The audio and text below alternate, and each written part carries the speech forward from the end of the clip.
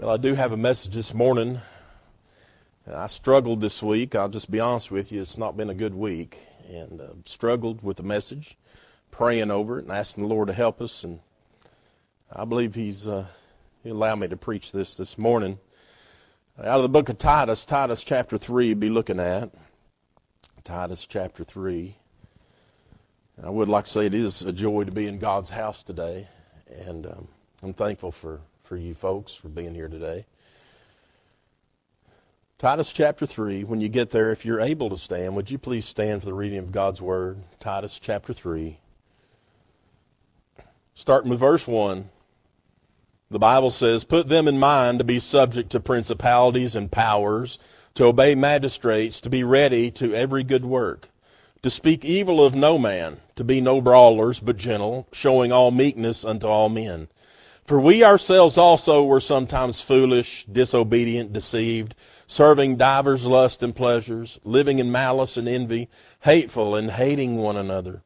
But after that the kindness and love of God our Savior toward man appeared, not by works of righteousness which we have done, but according to His mercy He saved us, by the washing of regeneration and renewing of the Holy Ghost, which He shed on us abundantly through Jesus Christ our Savior, that being justified by His grace, we should be made heirs according to the hope of eternal life. This is a faithful saying, and these things I will that thou affirm constantly, that they which have believed in God might be careful to maintain good works. These things are good and profitable unto men." Heavenly Father, we thank You so much for the reading of Your Word. Help us now, and may we glorify You. In Jesus' name we pray. Amen. You can be seated. Back in 1984, Mary and I graduated from high school. She went to Temple, and I went to Gibbs. But in 1984, if you listen to country music at that time, Alabama was one of the biggest groups of that time. They had a number one hit on the radio called "If You're Going to Play in Texas, You Got to Have a Fiddle in the Band." Now, that was a good song, and it was number one, but on the flip side of that, and they still made vinyl records then. On the flip side of that single, there was another song that nobody ever thought would go anywhere. And that song was called "I'm Not That Way Anymore." Maybe you remember that song. It was a good one. But it talked about a man in his life and how it used to be back when he was wild and crazy and younger, and all the things that he did before he matured and learned to live like a man should live. One of the words is, "I'm not that way anymore. Time's closing yesterday's door. I'm just as happy as I was before because I'm not that way anymore." Well, I'm not here to preach about country music today or the group Alabama. They were a good group, but here in our opening text, we find the Apostle Paul writing a letter to a young pastor. Much like Timothy, he acknowledged there his own son after the common faith. And so he was trying to help out Titus by giving him instructions for the church. And that's what the book of Titus is for, by the way. If you start in the beginning of it, he starts talking about elders and things and how they should live and how they should be called and how they should behave themselves and the commonalities and the qualities of those types of people and those called into the ministry.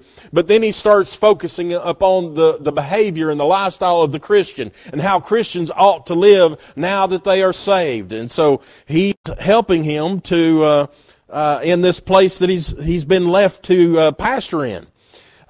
He was saved under Paul's preaching. And so Paul takes a special interest in his ministry. But just like everywhere Paul went, he liked to keep up with the people that he left behind after he left and the churches. And that's what the letters of Paul, by the way, they're called these church epistles or prison epistles at sometimes, but they're always directed toward the church. And not a building, but people that gather together in the name of Christ that were saved there wherever Paul had been. And so Paul had left Titus on the island of Crete to pastor here. He's been appointed to oversee the place and appointing of elders to the church. Now, Crete is the largest island of Greece, and it was not a good place to be ministering at. If you could think of a bad place that anywhere in America or even in the world, Crete was one of the worst. The people there were just rotten. They were terrible people. In fact, there in Titus chapter 1, verses 12 and 13, the Bible says the Cretans are always liars evil beasts, slow bellies.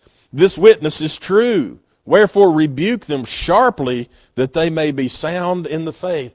And so Paul had an understanding how these people in Crete behave themselves, how they've always lived. And they've lived like the devil. They've lived like dogs. And he's trying to tell Titus here, listen, you've got to preach to these people. Be straight with them and tell them, it's no longer like that. You're not that way anymore. You're not that way anymore. And so verse 1, he says, oh, by the way, that word Cretan, you may have heard somebody call somebody a Cretan. My older sister used to call me that when we were growing up. You Cretan. It was a derogatory name. And that's where that name comes from, is the Cretans here. And it means liars and evil beasts is what the word means. So look at verse 1. Put them in mind to be subject to principalities and powers, to obey magistrates, to be ready to every good work.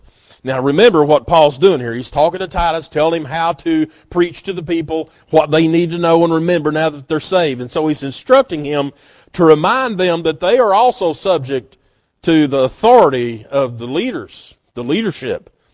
They're to live like the law of the land, just like everyone else does. Just because they're Christians don't mean they get in a little group by themselves, or maybe have a compound somewhere and live over here and only do their thing and not have anything to do with the rest of the world around them. That's called a cult, friends.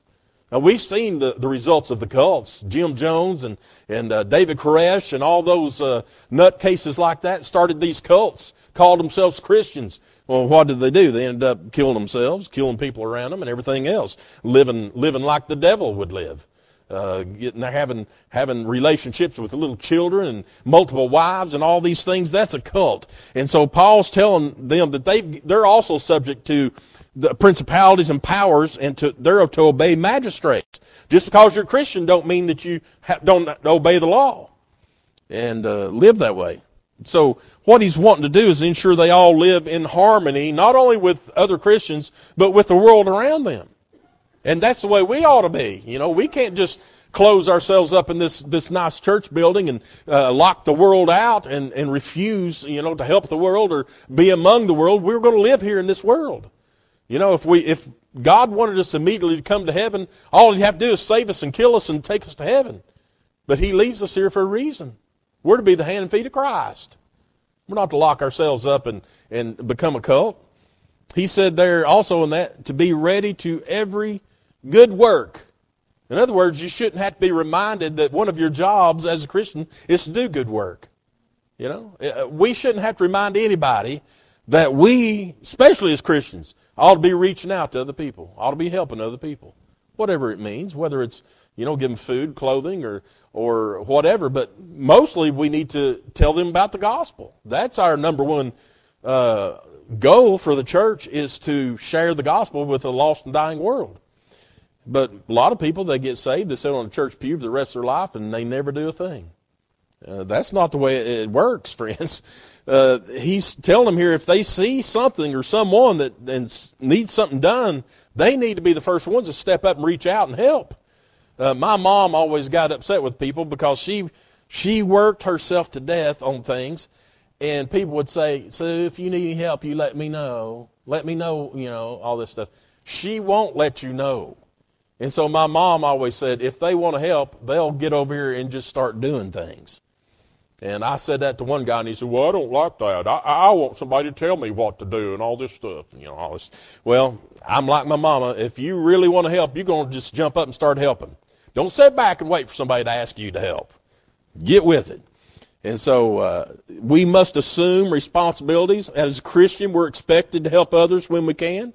We're not supposed to duck our heads and pretend that we don't see those that's out there lost and dying and going to hell, or somebody that's in need. We don't walk by somebody that's homeless and sitting there with a sign in their hand saying, need food or whatever, and walk by and look away.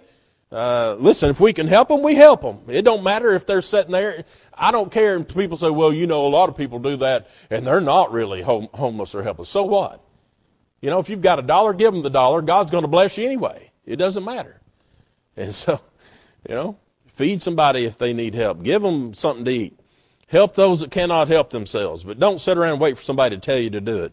Verse 2, He says to speak evil of no man, to be no brawlers, but gentle, showing all meekness unto all men. All men. Do you see that? All men. Not just your frail brothers and sisters in Christ, but all men. And it's a shame that we have to be reminded not to talk about people, isn't it? Isn't it terrible that God has to tell us not to speak evil of anyone? Because Christians are some of the worst friends that start talking about people. I mean, just tearing people down. People can't wait to get on the phone and tear somebody down. They hear a little bit of gossip. Get on the phone. Let's start calling people. I know a woman that busted up a complete church just getting on the phone, calling everybody and getting them all riled up over something that wasn't even true. And I tell you what, you got to be careful. And so James says this in James 3:6, and the tongue is a fire, a world of iniquity. So is the tongue among our members, that it defileth the whole body, and setteth on fire the course of nature, and is set on fire of hell. Now, James isn't just talking about your physical body. He's talking about the body of Christ. He said that tongue it'll affect that whole body of believers. And so it also goes on to say in our text in Titus verse 2 there, chapter 3, verse 2, he says that we're not to be brawlers.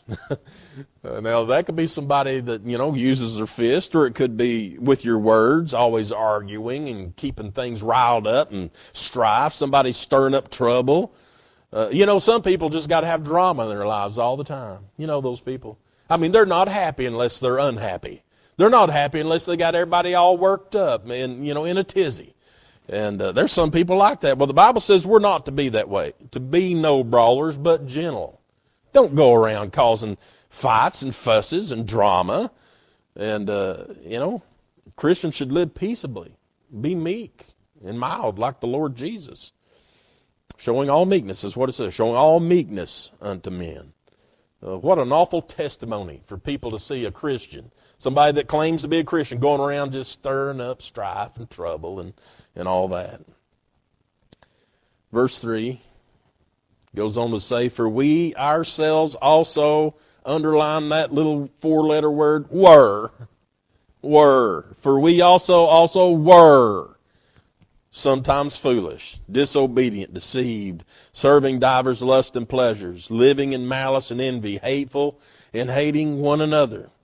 I like how Paul says we ourselves. So he's not just speaking about him only, but he's talking about everybody, all Christians, everybody there in that church, everybody that claims they were saved, even Titus himself. We used to be that way. We were like that. Sometimes foolish. I don't know about you, but I've sometimes been foolish, and I sometimes still am. And so he's including all those Christians there that Titus is having to pastor over. And he makes that list of things that they used to do. They were known for this. Being disobedient, deceived, serving divers lusts. That means many lusts. Divers means many. And pleasure, living in malice and envy. There it is, those brawlers are living in malice and envy, always stirring up stuff, hateful and hating one another. What reminds me a lot about the place we live in today in the United States of America. All those things are going on right now. Flip on the news, flip on some television show, and you're going to find all these things going on.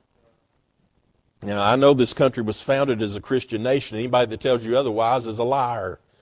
It was founded as a Christian nation. But it's in fact becoming a pagan nation. For the first 150 years or so, this country had strong Christian influences. Even people in political offices and parties, they had Christian influences. The Bible was the moral guidebook for our great land. The Bible, they used it. Nowadays, they don't even want to swear upon the Bible anymore. They want to put something else up there. Give me the Quran. Give me this. Give me that. The Fruit Loops are wanting to put their hand on something else. They don't want to put it on the Bible. And so this country has for the last 30 years has went straight downhill.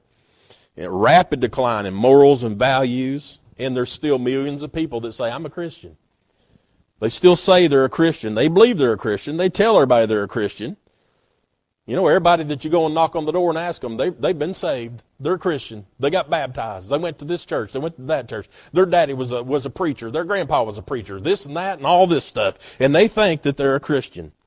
But obviously, from the way our nation is today and everything going on, they're not. The majority of the world is not a Christian. Christian in mind or name maybe, but not practicing Christians.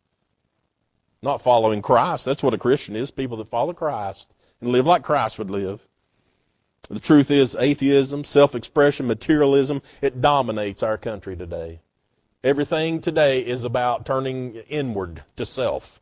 Look at self. Me, myself, and I. You know, make sure that I'm number one. Nobody looks at everybody else anymore and tries to help. Even our lawmakers and government officials today, they're corrupt, morally bankrupt. They don't care about the Lord. They may put on a show when there's a political campaign going on. They're campaigning for office, and they want to pretend they're this and that. Oh, yes, I'm a Christian. I'm this, I'm all this. Yeah, all right, well, you're not living like that. You don't talk like that. And if they become in that office they're in, they sure never do live that way again. And so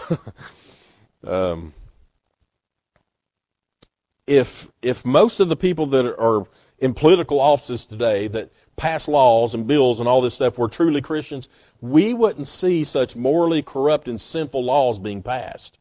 We wouldn't, because a true Christian would not allow such a thing to go on. I couldn't pass some kind of law or decree or something like that legalizing something that God's called a sin. I could not do that. Consciously, I could not do that. And if I was in such a position to where it was up to me to cast a vote or to say this or that, I would quit that position if I was put that way. If everybody else was voting the wrong way, I would just quit. Because I'm not going to vote the wrong way. I'm not going to tell somebody that's okay when it's not, or when God said it's a sin, that it's not a sin. Here in Paul's his case to Titus, he's emphasizing the Cretans have lived that way in the past. That's what they're used to doing, living that way. But now that they're saved, they should no longer live the same way. They're not that way anymore. That's what they ought to be saying. I am not that way anymore. I'm no longer hateful. I'm no longer stirring up strife and trouble. I'm no longer a brawler, but I'm trying to be gentle, showing meekness to people. That's what Paul's telling Titus. That's what you need to drive into their heads, because they aren't that way anymore since Christ lives within them. Look at our next verses there. Verse 4, but after that the kindness and love of God our Savior toward man appeared, not by works of righteousness which we have done, but according to his mercy he saved us, by the washing of regeneration and renewing of the Holy Ghost, which he shed on us abundantly through Jesus Christ our Savior, that being justified by his grace we should be made heirs according to the hope of eternal life. This is a faithful saying, and these things I will that thou affirm constantly, that they which have believed in God might be careful to maintain good works. These things are good and profitable unto men. Now, here Paul is simply describing, now that these people have been saved, and we know how they got saved. It wasn't by their righteousness they did it. That's what he said, not by our righteousness, but by God's grace they've been saved. And when God saved them, he did some kind of work inside of them. He changed them. They're not the same anymore. He did a washing, a regeneration here of these people. And so things are different with this person. And do you notice that in verse 8 he said, these things I will that thou affirm constantly. Don't just go and tell them one time and think they got it. No, they didn't. They're going to say, Brother Scott was talking about how he liked how the repetition was in the Gospel of John or in the book of John's there we've been studying in, how things are repeated. Friends, we need that repetition because we're hard-headed up here. This up here is full of rocks for most people. And so we need those rocks busted up. And so we need to hear it constantly, Paul says. Tell them constantly, affirm it constantly. You're not the same way anymore. Quit acting and living and thinking the same way because you're not that same person. And so you may be sitting here this morning thinking, well, Brother Byron, I want to live like a Christian should live. I want to live in a way pleasing to God. But for some reason or another, my thoughts go back to the way that I used to be back before I got saved. I have temptations that I used to have. I still sometimes do those things I used to do. So what's going on, Brother Byron? Well, I understand that. Fair enough. Listen to what the Bible says in 2 Corinthians 5:17. It says, "Therefore, if any man be in Christ, he is a new creature. Old things are passed away. Behold, all things are become new." Now, most people that quote that verse and throw that verse out in your face and drive it home to you, they do that and then they walk away without any other explanation. Sort of like, there you go, that settles it. So if you're not a new creature, you're not acting like a new one, then you're not saved. And I've heard people say that. Because the Bible says you become a new creature in Christ. So if you're still thinking the same way and still doing the same things and all this, then you're probably not saved. Well, that's not according to the Word of God. Here the Bible, when we're talking about a new creature, it means something entirely different than what a lot of people want to teach and preach. It don't mean that all of a sudden God sent a lightning bolt down here and everything inside of you completely flip-flopped to the opposite of what it used to be. And that's what a lot of people think. That's not what the Bible teaches. And so, listen, if you no longer thought the same, you no longer acted the same, no longer looked the same, and you become this new creature, as a lot of people have in their mind, and they think if you didn't experience some kind of miraculous, life-changing event, then you wasn't saved. All right, well, that does a lot of damage to a lot of people. And what we got to do is see what the Bible says. I want you to know that when you study the Bible, there's only one person the Bible talks about that was struck down when they got saved, and that was the Apostle Paul. He was actually struck down and blinded at the time he got saved. But that's not what saved him. That wasn't the event that saved him. God saved him by grace. And so, for the majority of people that believe in the Lord Jesus, we simply believe the gospel. We believe the Word of God. And the Word of God said if we believe in the Lord Jesus, that He died on that cross to save us from our sins, that He was crucified and buried and rose again. If we believe in Him as our Savior and receive Him, then we are saved. To call on the name of the Lord because we believe in Him as Savior. Not because we expect a lightning bolt. Not because we expect some kind of bells and whistles. And there's a lot of people today that try to make you think if you didn't, when you went down the altar to pray to get saved and it wasn't like, the fireworks went off, then I've got to question your salvation.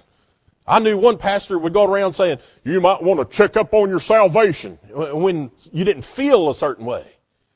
Everybody over here on this side's crying and boo-hooing and everything. This guy over here is just sitting there looking like this, If you're not crying and acting like these people over here, then you might want to check up on your salvation. That's not in the Bible. And while I realize there are plenty of folks that felt a great emotional stirring when they got saved, I did. I felt like my heart was beating out of my chest when God convicted me that I was lost. And it was such a relief after it was over. It was a great relief. But I didn't hear birds singing or bells ringing or fireworks going off or anything like that. And I can say to you today, the majority of people don't either. But yet, for some reason, there's a lot of people today that put that kind of thought into people's minds, especially the lost. Oh, if you get saved, you'll never be the same again. You won't be the same again. You'll be a new creature in Christ. But listen, you're not going to outwardly, your physical appearance is not going to change. Your thoughts, you're still going to think a lot of those bad thoughts that you used to think. And so that's why Paul has to tell him, affirm constantly. Tell him constantly about this because we know how they are. But they're not that way anymore.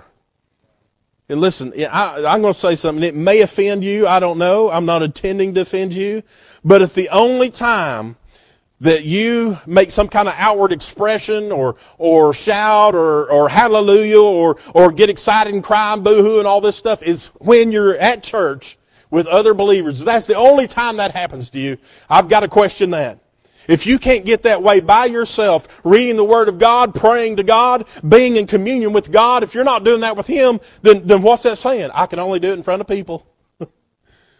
I know a lot of people that put on a show. They was at a church we were at, and there was a couple that came, young couple with kids, and they were visiting. And boy, we were excited, hoping they was going to come. They were Crown College graduates and everything, going to help out. I mean, she could play the piano. He could work and visit and all this stuff. And boy, I was excited about it. I thought, boy, we got a quality family moving in here. And they got to talking to the pastor's wife at the time. I wasn't the pastor, the pastor's wife, and told her they asked why they left their other church, and they said, well, they wanted a little more fire now in the service and sermon and stuff. Now, I don't know what they meant by that, but she took it to mean that they needed to see a show. And so after she was told that, I'm telling you what, she broke out jumping up and down and hooping and hollering and screaming and shouting and going on, all this stuff, completely opposite of what normally happens. And those people got up in that service, stood up, turned around, and walked out the door and never came back. And they knew just as well as everybody else did in that church that was nothing but phony baloney. Putting on, trying to act like the fire of God had come down. That was strange fire. Strange fire. And so, listen, when we come in and work up and try to think everything's got to be emotional and all this, that's nothing but a flesh show. God says He wants people to come and worship Him in spirit and in truth. And if your spirit and your truth is not leading you to squall or holler out or cry or run or jump pews or whatever, then it's not of God. If it's not telling you to do that, that's God saying you don't need to do that. Now, if He does, if God truly does say, jump up and walk those pews, do it. Do it. If that's God telling you to do it. But if He's not telling you to do that, if you just think, this is going to look good, boy, what will they think if I do this? It's you. It's your flesh. Don't do it. We'll get back to the message. So what about that new creature the Bible talks about? Let me give you an example of this. When I was a young man, I used to go outside all the time. We didn't have stuff that kids have today. We didn't have PlayStation and all that stuff. And so all we had to do was go outside and play. And we were out there by the time the sun come up and it went down, we were outside constantly. And so one of the big things I like to do, and we live in the country, I like to go out into the farms and the barns and the creeks and ponds and everything else and discover things. And one of those things was insects. And so I got to collecting these insects. One reason, because my sisters hated it. And I could bring it in front of them, they'd run off screaming and going on and crying. But I love to collect insects. And there in front of my mom and dad's house, there was an old black cherry tree. It grew up pretty big. Every year, we'd look up in that cherry tree, and there would be a big caterpillar nest. And, you know, they spin this big cocoon up in the tree, these caterpillars. These caterpillars, they crawl all over the yard and up the trees and everything else, you know, all the time. But when they decide they're going to build that cocoon, they get up there and spin that thing and live in there. And I don't know how long it takes, but eventually they become moths or butterflies, one of the two. And so what used to be these little black, yellow, crawly caterpillars would become these beautiful winged creatures that would come around and fly around. And so when you look at that, you can think about it like this. You may have heard this comparison before. The caterpillar and the butterfly are really a picture of a lost and saved person. At one time, they were this creepy, crawly thing going on the ground in the filth and muck and mire. But then one day, things change. They become a new creature, this beautiful butterfly or beautiful moth, and it comes up off the ground and floats through the air and is a wonderful thing. Well, a caterpillar is from below. It lives on the ground, crawling around most of the time until it decides to go up a tree or something and spin its silk or whatever. But a butterfly is from up above. That's where it spends most of its time. Then it comes down, lots on flowers and things like that. And I remember chasing those things as kids, you know. We didn't have one of those nets like a lot of people had. We just tried to grab them. I always messed them up. But the butterfly is completely different. However, unlike the caterpillar, a butterfly can choose to come down to the ground and walk around if it wants to. And every now and then when you walk through the cow pasture, there'll be a butterfly on a pile of cow manure. I know it sounds bad, but that's just the truth. Beautiful butterfly sitting there on a pile of cow manure. And so they have the choice to remain up there in the air and be a beautiful floating creature, or they can come down to the ground in the muck and the mire and the waste, the nastiness. And so we can choose to go back and crawl around like that lost sinner we used to be. We can get down in the muck and the mire and live the way that we used to be, but we're not really that creature anymore. We're a new creature. We're that butterfly. We ought to be flying high above all that misery and despair and sin. We cannot expect to rise above all that if we're not trying to, though. That's why Paul said, affirm constantly. That's why the Bible keeps telling us to put on the new man. You notice that? Put on the new man. That means you got to physically do that. And so it's something that we must do. We got to remember, we're not that same creature anymore. And so the drunk can't spend his time in a bar and expect to stay sober. A drug addict can't go back to his drug buddies and his dealer and expect not to get high. And so it's a choice that we make to live a certain way. People that have sexual addictions, they can't go searching for it on the internet or going to a store and buying a dirty book or magazine. A gossiper can't stay on the phone with those hens that they gossiped with before. Or roosters, for those men that gossip. And so you can't expect to live like a Christian ought to live when you're purposely living the way you used to live. And so we must live like that new creature. Someone who's truly saved may still be drawn to the things of their past, back into the world that they used to come from. But they will be miserable.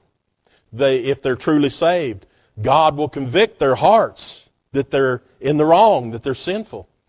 And so while they may go and dab around and things like in the things they used to be, it's constantly going to be nagging at them. God's going to be saying, the Holy Spirit's going to be saying, hey, you're not supposed to be here.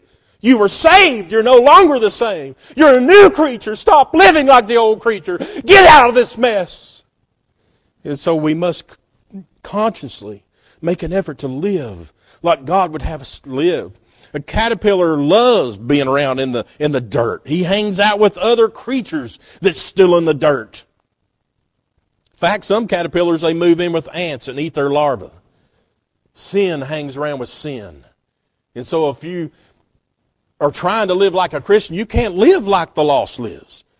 A butterfly, they enjoy fluttering around in the breeze, eating nectar from flowers and pollinating the earth. A Christian also should enjoy helping others and being useful. A caterpillar can only see the things. When the caterpillar's on the ground, all he can see is what's right here around him. He can't see the big picture. But what happens to the butterfly? The butterfly sees it all. See, it's the difference in the lost and the saved. The lost, down here in the muck and the mire, they can't see things around them. They can't understand the Word of God. They can't discern it. But a Christian can, because we're up here. And God gives us the ability to discern those things which are right and wrong, discern those things which are of God, discern the Spirit. That's why we must rise above the filth. And so the mountain that the caterpillar sees, it looks huge and impossible to get over. But the butterfly up in the air, he's looking at it and says, that's no big deal. And so when you're living back in that old way, living like that lost sinner, it seems like such a stumbling block in front of you. How am I going to get out of this? How am I going to quit doing this? What am I going to quit thinking this way? And so we got to rely upon that new creature that is in each of us. If you've been saved, that new creature lives in you.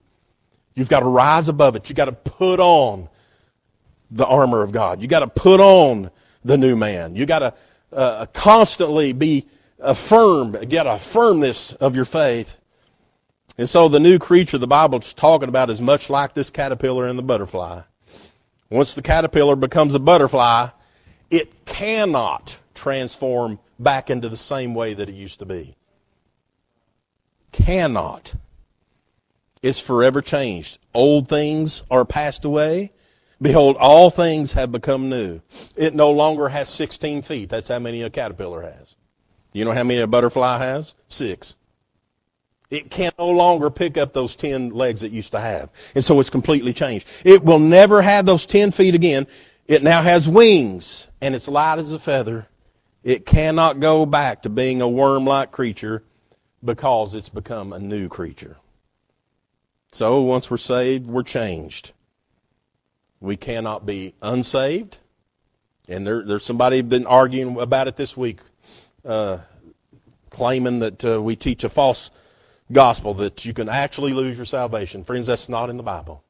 You can't lose your salvation. If you've truly been saved, you can't unsave yourself. We no longer belong to Satan now that we're a new creature. We don't belong to him. We belong to God. That cannot be undone. Satan cannot touch your soul. If you've been saved, He can't unsave you. He can't send you to hell. He's not got the keys to hell, by the way. God has those keys. The Lord Jesus has those keys. Hell was created for the devil and his angels to be cast in to suffer God's wrath. And of course the Bible says it enlarges itself daily. Why? Because of lost sinners dropping off into hell. If we're truly saved, we will no longer go to hell, but we will go to heaven. Also, we no longer sin without consciousness. We consciously do it. When we're sinning, we know we're sinning. If you've been saved, the Holy Spirit's telling you you're sinning. And so, does that mean we will no longer think the old way or maybe sometimes slip up and do some of the things we used to do? No, it doesn't mean we won't. Because most likely you will, I will, we all will. Even the butterfly, like we said, will occasionally go down into the muck and the mire, and we will slip up. We'll battle that sin nature the Bible talks about, the old man and the new man, battling one another. There'll be times we will feel defeated. I know some people has got waylaid and off track for a long time, but they finally made their way back. I'm thankful that we do serve a loving and gracious, slow to anger God who does forgive us when we come to Him. He forgives us, cleanses us from our sin and all unrighteousness. So does that mean that we have a license to sin? We can go ahead and keep doing it anyway? Well, the Bible says otherwise. Romans 6, verses 1 through 7. What shall we say then? Shall we continue in sin that grace may abound? God forbid. How shall we that are dead to sin live any longer therein?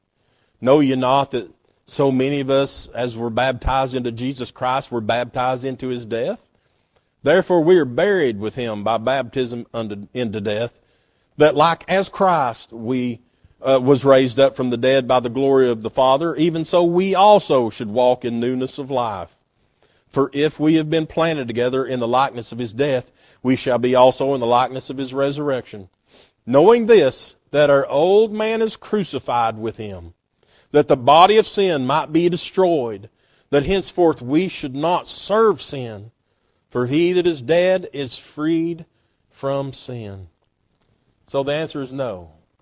We can't just go on and engage in sin any old time just because we have security in Christ, just because we're saved and eternally. If the fact is, if you truly desire to live a sinful life, and you're not getting chastisement by God, if you're not feeling convicted when you sin, then you can probably safely say you have not truly been saved. I'm not one here to tell somebody if they're saved, if they're not saved. I can't tell it by looking at you. I knew a pastor said he could. He could look at somebody and tell if they were saved or not. Not in the Bible either. Only God knows. It's personal salvation. It's not a community salvation. It's personal, one-on-one, you and the Lord Jesus. And so if we're saved, God will chasten His children, the Bible tells us. If He doesn't, then the Bible says we're bastards. We're not His children. I want to ask you this morning, though, do you struggle with it, that old creature? If you know you've truly been saved, but you keep struggling, the Lord's there for us. He'll help us. We have to rely upon Him. We've got to come to Him. A lot of people try to do it all themselves, and I understand that mentality and that way of thinking. I'm pretty stubborn and hard-headed myself. But we've got to know, when it comes to things like that, our spiritual condition, we need the one that can help us with it, and that is the Lord Jesus. We've got to rely upon Him. We've got to cast ourselves at His feet. We've got to come to Him in prayer. We've got to get on our knees and ask Him for help. We've got to do this. Because we can't just continue living in sin and like the world and like that old creature. We've got to put on that new creature. Put Him on. Affirm it constantly. If you need help today, as we have an invitation song, Brother Scott, if you'll come, please. I want to pray. And if you need help, when you come down to the altar today, you can pray with me if you want to. You can pray by yourself. If you need help today, come to the Lord. Come to the Lord and ask for it. Let's all stand together. Let's pray. If you need help, come down. Heavenly Father, God, we thank You for the message today. Thank You for the conviction I felt in my heart, God. Lord, I'm praying today for those today that may be struggling. God, those that are saved and, Lord, still thinking the old way and living sometimes the old way, God, and slipping off into sin at times. God, we're praying that you help us with that. God, that we put on that new man, that new creature, Lord, that we are constantly affirming our faith in Christ, God, and living the way that you would be pleasing to you. Help us with it today, Father. We struggle. God, you know we're nothing but flesh. And God, we're so thankful that you are faithful to forgive us for our sins. Help them, Father. If there's one today that needs help, would you help them? In Jesus' name we pray. Amen.